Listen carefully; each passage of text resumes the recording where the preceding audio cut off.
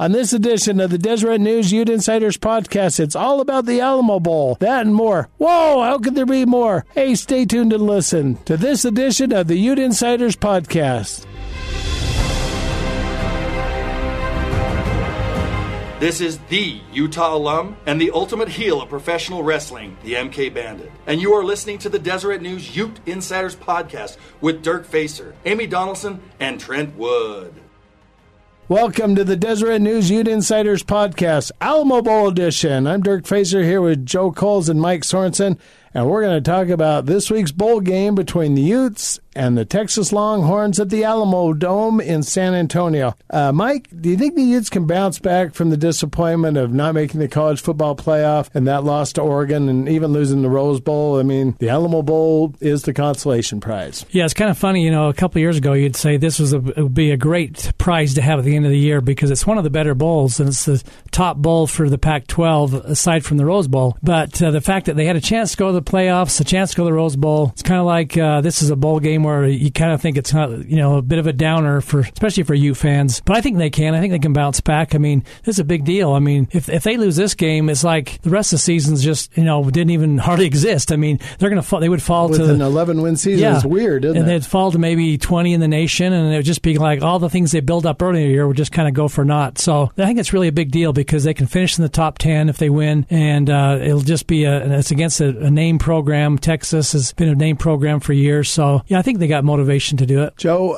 I think one of the big signs that this game is important is that every senior is coming back. Not one of them has opted out for the NFL to prepare for that. They're going to get drafted. A lot of them are going to get drafted. A lot of them are going to end up in camps. But the fact that the seniors have come back show that winning that 12th game is important. Do you agree with that? Yeah, exactly. Utah's seniors, I don't think Utah's fans would be mad if the seniors sat out to prepare for the NFL, but the fact that they came back shows a lot about their character, shows that they're taking this game very seriously, and shows that they want to win. They want to end they want to end their career on a high note, and they don't want the last game they played in to be a loss. Right. Well, speaking of which, last year, Mike, disappointing loss for the Utes in the Holiday Bowl against Northwestern. They take bowls serious. Do you think that's another motivation, is they don't like to end their season with a loss? Yeah, I mean, Kyle Whittingham has a remarkable record. I mean, is it 11-2 now? I've lost track, but he only lost the 2 games to Boise and then last year, and that was such a disappointing loss to Ute fans. I know some that still can't get over that. They're up 20-3 at halftime, and they get beat 31-20. That was kind of an anomaly for Whittingham, but they didn't have their starting quarterback, didn't have their starting running back. But bowl games are a big deal for Utah, and I think that if you look compared to the rest of the country, they have as good a record as anybody, if not better. Hey, guys, remember a few years ago, 2008, I think it was January of 2009, actually, Utah defeated Alabama in the Sugar Bowl, which some say is the biggest win in Utah history. Was Joe alive then? I can't remember. Joe was just a baby back then, I think. But, guys, Alabama was a little disappointed to be there that year, and it kind of showed on the field. Is Utah going to face a similar fate? Do you think there's a chance that they're just going to get out there and go look around the Alamo Dome, even though there'll probably be a crowd in excess of 60,000 and a lot of them wearing burned orange? Do you think there's a chance that they're going to get in there and just like, boy, this isn't the Rose Bowl, this isn't the college football playoff, and maybe not be there mentally or emotionally? What do you think, Joe? I don't think so. I think they were probably disappointed. I mean, there's probably still are disappointed, but I think the initial disappointment was, that selection Sunday, and I think they were disappointed then, and Whittingham's just going to have them ready to go. I think they may have been disappointed to be in the Holiday Bowl last year, and that might be why we saw that lack of focus in the third quarter.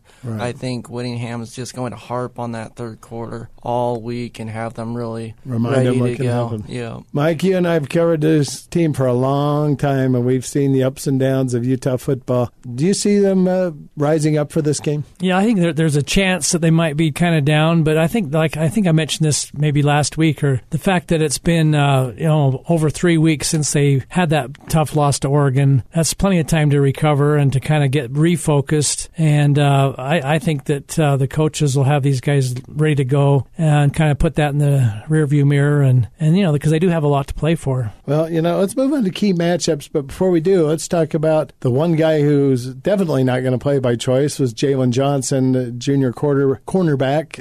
Obviously, obviously a very skilled guy getting ready for the NFL. And then the injuries, safeties, Julian Blackmon and R.J. Hubert. But just missing Jalen Johnson, let's just stick to him for just a second. How big is it to lose your cover corner when you're going against a Texas team that just happens to have the leading receiver in the country? Joe, what do you think? Devin Duvernay is one of the best receivers in the country. He has nearly 1,300 yards this season. I think, they would have definitely put Jalen on him. And Jalen's done really well this season at sort of locking down those top receivers. So I think Utah's secondary will have a real challenge on their hand when facing him. Mike, what do you think? That's just right up Jalen Johnson's alley to cover a guy like this. Is that huge? Yeah, I think it really is. I think that could be maybe a deciding factor if it goes bad for Utah because, Josh Nurse and Tyreek Lewis haven't been the greatest. I mean, they've had their problems this year, and one of those guys has got to cover him. So I think one of the keys will be just if the defensive line really needs to put some pressure on their quarterback and just not let him be able to fire him all day long out there because if they're one-on-one with this guy, it's going to be a problem. And they've had success against a lot of good teams, so they really need to that could be a problem. I think that if there's one thing that's going to hurt Utah, that could be it. Yeah, and looking at the key matchups, I really think it's Utah's secondary against Texas's passing game, and I just think that there's going to be a lot of challenges there as Utah shuffles some pieces around. Nephi Sewell, you've had a chance to talk to him this week. Joe, is he up for the challenge of starting at safety in Blackman's place? And then how do you see the secondary as a whole? Do you think they can move Tyreek Lewis, Josh Nurse, and Javelin Guidry around and get the job done? Yeah, I talked to Nephi Sewell, and his story is really interesting. He broke his neck in high school and then transferred to Nevada with his brother. Played there. He was pretty good at Nevada and then good enough to transfer to Utah. He had his challenges in the Pac-12 championship game, but he's just continues to learn and grow. I think that he'll be up for the challenge. I think the entire secondary will be up for the challenge. Will they do as well as if they had Jalen Johnson and Julian Blackmon? No, I don't think so. But I think they're there for a reason. They recruited Utah for a reason, and they have to just step up. Mike, in the Pac-12 championship game, Tyler Huntley was sacked 6 times. Another key matchup could be Utah's ability to provide adequate protection up front. It could be the D-line of Texas against the O-line of Utah, simply because they proved to be quite porous against Oregon. How do you see that? I think that's another big issue for Utah is that the offensive line has had its ups and downs all year. Young guys, they've got mostly underclassmen, and they at times even against some of the not so great teams, they had their problems in not getting 3rd and 1s and 4th and 1s sometimes. So and then that they never really I think that Huntley would have had a lot more sacks this year if he wasn't such a good runner and escape artist because a lot of times he was running for his life back there and he got away. But that game and the last game he just against Oregon, he couldn't get out of there, and I think he got a little bit nervous and happy feet and just kind of ran around. He just didn't know what to do because they got so much pressure. And the wet turf also played into it. It could have, because he didn't seem like himself that day. Other times he was always able to get away, and so that line, if anything, they've just got to, they've got to be better at protecting the quarterback. Either one of you guys see another matchup that's kind of critical? Well, let's see. I think that we talked about the secondary is a big one, and the offensive line. Those are the 2 biggest ones. I think otherwise Utah's pretty solid, but those are the 2 biggest ones that I can see. Yeah, and Utah's defensive line, it's kind of a minor one, but they need to make more of an impact than they did against Oregon. That was disappointing. They kind of disappeared in that game. I think the key maybe with the secondary beat up is that they need to get to that quarterback and put him under pressure as much as humanly possible. These guys have shown now they've all been made All-Americans, at least a couple of them have, so now they need to go out and prove it. Yeah, Joe, did that surprise you in the Oregon game that they didn't get the usual rush that they do? Yeah, I was sort of waiting all game for them to sort of wear down Oregon's offensive line and break through, and it never truly happened. Oregon's offensive line is one of the best in the country, and you saw Penei Sewell won the award for top offensive lineman, so Oregon's offensive line definitely presented a challenge for Utah. I think Texas, they have lots of big recruits, big offensive line, so could be another challenge for the Utes. They need to really get that pressure and break through this game. Now, this is the Texas team that played 2 of the college playoff teams to one-score games in Oklahoma and LSU. And obviously, Joe and I were talking before the show, Texas is a lot like USC.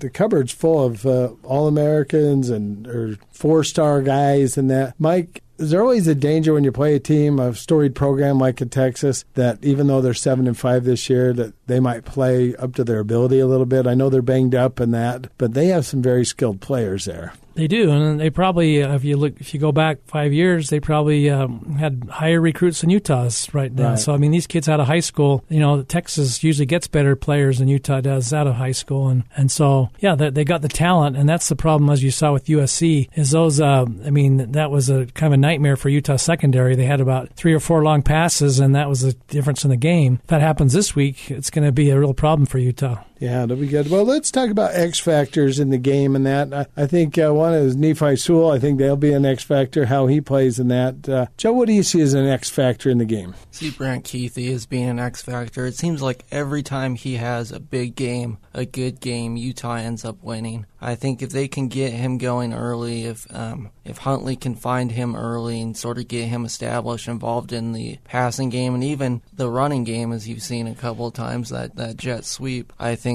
that'll be a big X factor. Well, and he's a Texas guy, too, so he's going to be pumped to go back home and play. I think he's from Katy, Texas, down the road a little ways, but I'm sure he'll have a big following there. Do you think has he arrived as a star? Is he going to be an integral part of this team the next 2 years? Oh, absolutely. I think when you add Brennan Covey and him back, those are 2 huge receivers, explosive receivers that will be a huge part of whoever the quarterback is. Will look to them. Mike, what's your X factor in the game? Well, we kind of already talked about it, but I really think it's the offensive line because if you think back to that Oregon game, if the offensive line had been able to open up some holes for Zach Moss on a couple of those key 3rd and 1 and 4th and 1 situations, right, it would have been a different ball game. Great and also, point. If they wouldn't have had Huntley running for his life, So I just think that hopefully, for Utah's sake, that Jim Harding's got his boys in order this week, and they've really kind of fixed this problem because I think if the offensive line comes to play, if they can protect Tyler Huntley, and if they can, open up some holes on these short yardage situations, which have been a problem lately, that Utah's offense is going to be a lot better. And I think that's going to be the key to the game. Is Utah they're going to maybe give up 3 or 4 touchdowns defensively because they're so good on offense, Texas, but Utah's going to have to outscore them, so they may have to get 35 to 40 points. And so offensive line's got to protect and open up some holes. So if the game's close, do you think that's what it's going to come down to? Yeah, because I think the defensive line, Utah has an edge, and I think some of the skill players, they have an edge, but the O-line's just been a little bit shaky off and on this year, and they certainly were against Oregon. So if they don't, come to play this time, then it could be a tough night for Utah. Joe, if the game's close, what do you think it'll come down to? Do you agree with Mike? Yeah, I agree with him. Also, I think special teams will be a big factor. You saw in that Pac-12 championship game, the special teams weren't as good as they could be, and Utah has not had a game come down to a last-second field goal or a clutch field goal, and you still wonder if there's any pressure if the field goal team can step up and hit a key field goal. 'Tis the season for dressing up. Visit Mr. Mac today and get suited up. Mr. Mac has the right suit for any occasion, including their designer collection. Suits by Calvin Klein, Michael Kors, Talia, and more. Styles from traditional, modern, or slim fit. Great-looking new suits have just arrived in an assortment of all colors and styles. Buy one designer suit and get an additional suit for just $100 or a free sport coat. Mr. Mac offers fast, free alterations at all 9 Mr. Mac stores. All right.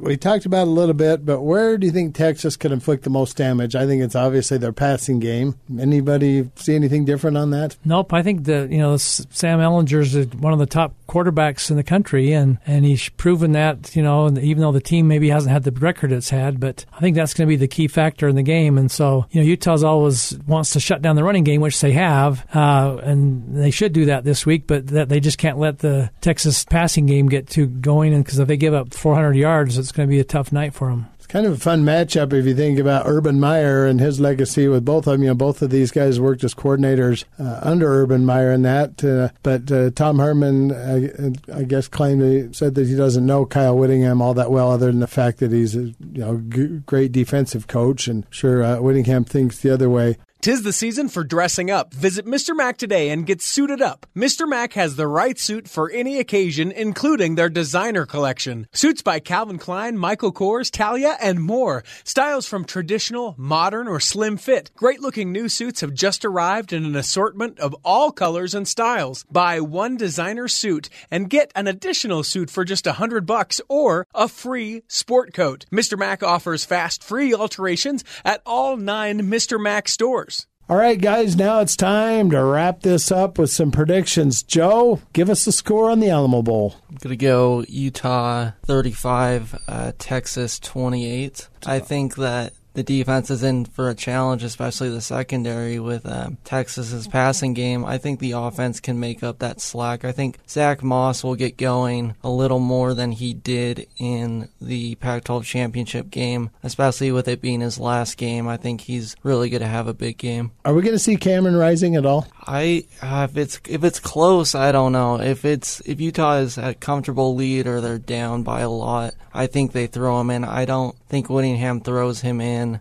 late in the game. They might do it for a package just to see what they're working with, but as far as him getting a lot of run, if it's close, I don't see it. All right, Mike, give us the score. Okay, I'm going to go with 41-31. I think, like Joe said, it's going to be kind of a high-scoring game, and I think Utah's going to be able to move the ball against Texas, but on the other hand, they're going to give up some points. Texas is very good on offense, so I think it's the kind of game where Utah's got to get the lead early and then just don't make sure that Texas doesn't come back and outscore them in the second half. But I would think that Utah's offense is going to be able to move the ball. They'll be motivated to do so, but the defense, with especially missing a couple of key players, will struggle a little bit, but will still have enough to win. All right, and I'm going to go with a 35-17 for Utah. I kind of feel the same way, that be a lot of offense. Now, before we wrap this up, I got to bring our guru in, Richie Seven. Richie puts our show together for us each week, and we appreciate that. He accurately called the Pac-12 championship game, so he knows what he's talking about. Well, I don't know about that. So let's put a little heat on you. How do you see the Alamo Bowl? Okay, you want numbers? I'm going to say 42-36, and I'm going to go an extra measure. I'm going to say that the Utes will be down going into the fourth quarter. I don't know by what. It could be a couple touchdowns or maybe just one, but I'm going to say 42-36, the Utes will win. They will win. Okay, we'll see how that goes. Well, folks, that'll wrap up this show. We hope everyone's having happy holidays, and we wish you all a happy new year. Thanks for listening, and we will talk to you next year.